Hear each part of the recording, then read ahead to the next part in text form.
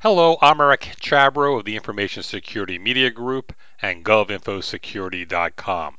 Joining us today is Cita Furlani. She's the director of the Information Technology Laboratory at NIST, the National Institute of Standards and Technology. Welcome, Cita. Thanks for taking the time to talk with us. You're welcome. Looking forward to it. You propose restructuring NIST Information Technology Lab. How would the labs be restructured? Why is it important to do so? And how would the restructuring affect the IT security guidance NIST is so well known for? We've taken an internal assessment of the strengths of the lab, and we've identified our core competencies, one of which, of course, is directly related to cybersecurity. And the lab's been in the same structure for a number of years, and there is opportunity to be stronger and better focused on the ever-changing environment that we live in, particularly in the context of strengthening our cybersecurity program. Much of what we do in other portions of the lab, other than the computer security division, are currently assisting our cybersecurity efforts, but if we had the Chief Cybersecurity Advisor positioned in the lab headquarters, which is one of the proposals, there will be a strengthening of multi-collaborations across the laboratory. The other piece that I was looking to do, or it's all a proposal, is to offer new opportunities for leaders within the lab, that there would be new groupings, new opportunities for strengthening the leadership. And again, with the cybersecurity emphasis, having Kurt Barker, our Chief Cybersecurity Advisor,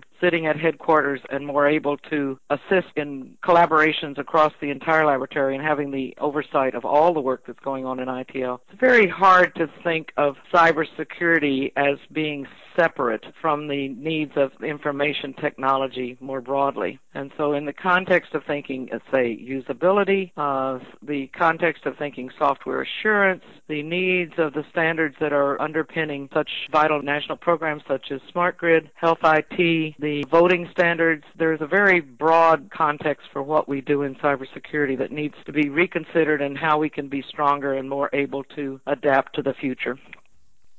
As you know, FISMA, the Federal Information Security Management Act, and directives from the Office of Management and Budget direct federal departments and agencies to follow NIST guidance. A big complaint about FISMA is that it measures whether government officials comply with the rules aimed at safeguarding IT assets rather than determining if those assets, IT systems and data, are truly secure. Is that criticism of FISMA fair?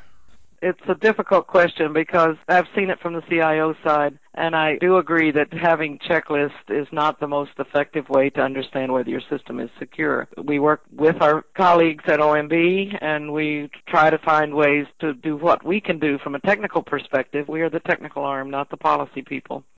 In the context of how the agencies are measured, that's one of the things we've just done with 853 and working with the intelligence community as well and the DoD to have a baseline of what the standard control sets would be across all federal systems, and then to have a risk management approach as to which sets are the most applicable to an individual agency or entity's needs.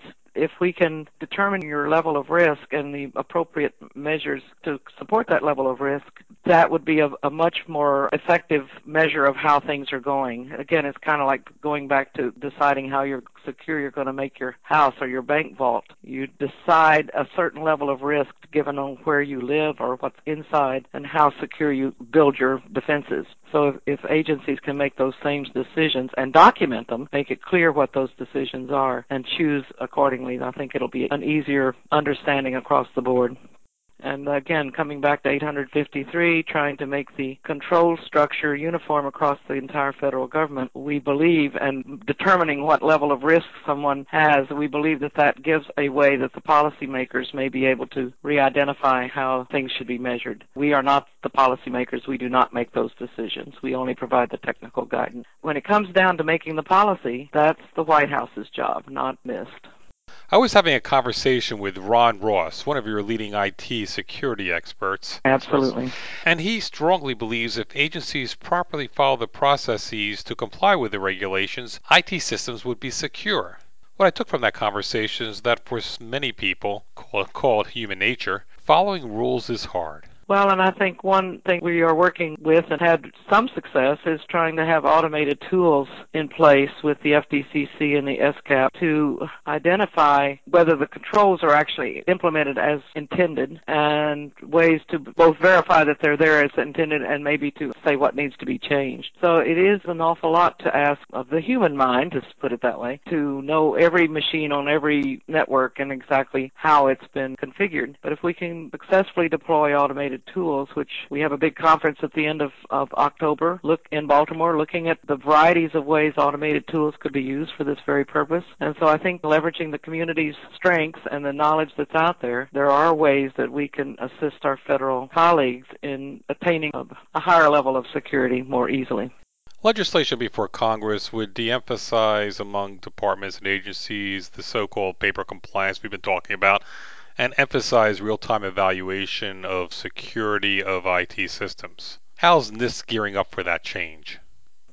In the context of strengthening, I mean, that's one of the issues I'm trying to propose new ways of using the resources we have more effectively in the proposed reorganization. If we do need to staff up, we have a clear understanding of where our priority positions are and what we need to do most urgently. It's really the intent is to be more able to use our resources effectively to address this ever-changing environment, because we really have a significant body of expertise that can be applied in appropriate ways, but figuring out what those are, and that's why we'll benefit from having the Chief Cybersecurity Advisor sitting up here at headquarters and helping guide these decisions for the laboratory. Federal laws and directives direct federal agencies and departments to comply with NIST guidance. But in my conversations with local and state chief information officers and chief information security officers, they also seem to follow NIST guidance as well, even if they're not required to do so. So in the context of the state and local governments, we have been very pleased that there's been a lot of understanding of the value of our work. And one reason it is so highly valued, as you know, is that we publish everything we're doing in a draft and take many comments in the tens of thousands comments that we respond to and post our responses. So there really is an ownership of our publications and our standards in a way that the private sector, the state and local government, other federal agencies all have some ownership in how the standards come to final form. Anything else you'd like to add? I think it's a very exciting time in the context of the President's emphasis on how cybersecurity is to be viewed and his emphasis on transparency and openness, which of course is one thing NIST lines up with very easily, and trying to figure out how our work and where our technical expertise can have the greatest impact and help him do what he needs to get done. It's a very exciting time, and again, having the stability in the NIST leadership will certainly help us identify those priorities.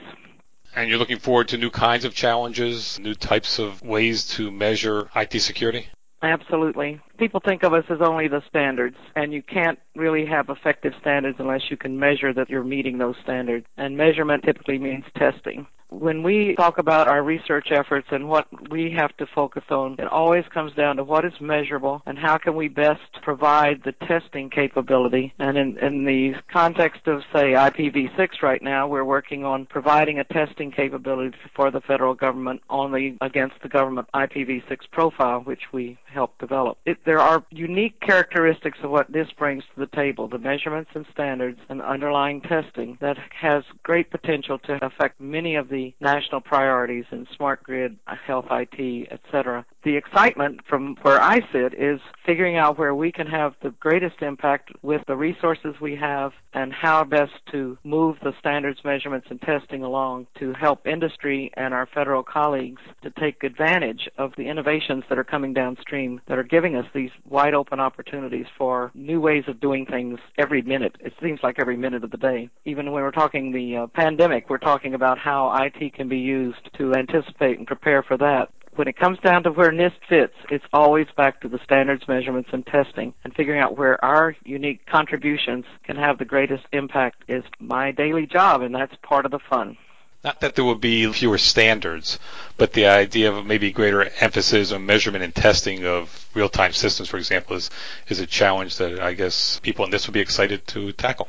When you think of standards, if we're not part of the standards development, I'm thinking more broadly now of the consensus-based industry standards as opposed to the FISMA mandated standards. We are very active participants in these broader community industry development standards, international standards, but where we bring the particular expertise is our understanding of how to measure and test. And if we can provide interactive feedback to the standards world as the standards are being fleshed out on whether this standard can be tested against, what it means to test against it, what needs to be locked down so that it can be fully understood and vendors can build to it so it can be tested against. Where we contribute in the broader sense of standards is frequently our knowledge of testing and how things need to be measured. And it's that feedback loop that builds better standards all the way along. And of course, the ones that we put out, we do that almost as part of the air we breathe because of the need to have that loop of testing, measurement, and finally good standards that can be tested against. Thank you very much for taking time to speaking with me today. Okay, thank you very much. That's Cita Furlani, Director of the Information Technology Laboratory at NIST, the National Institute of Standards and Technology. For the Information Security Media Group and GovInfoSecurity.com, I'm Eric Chabrow. Thanks for listening.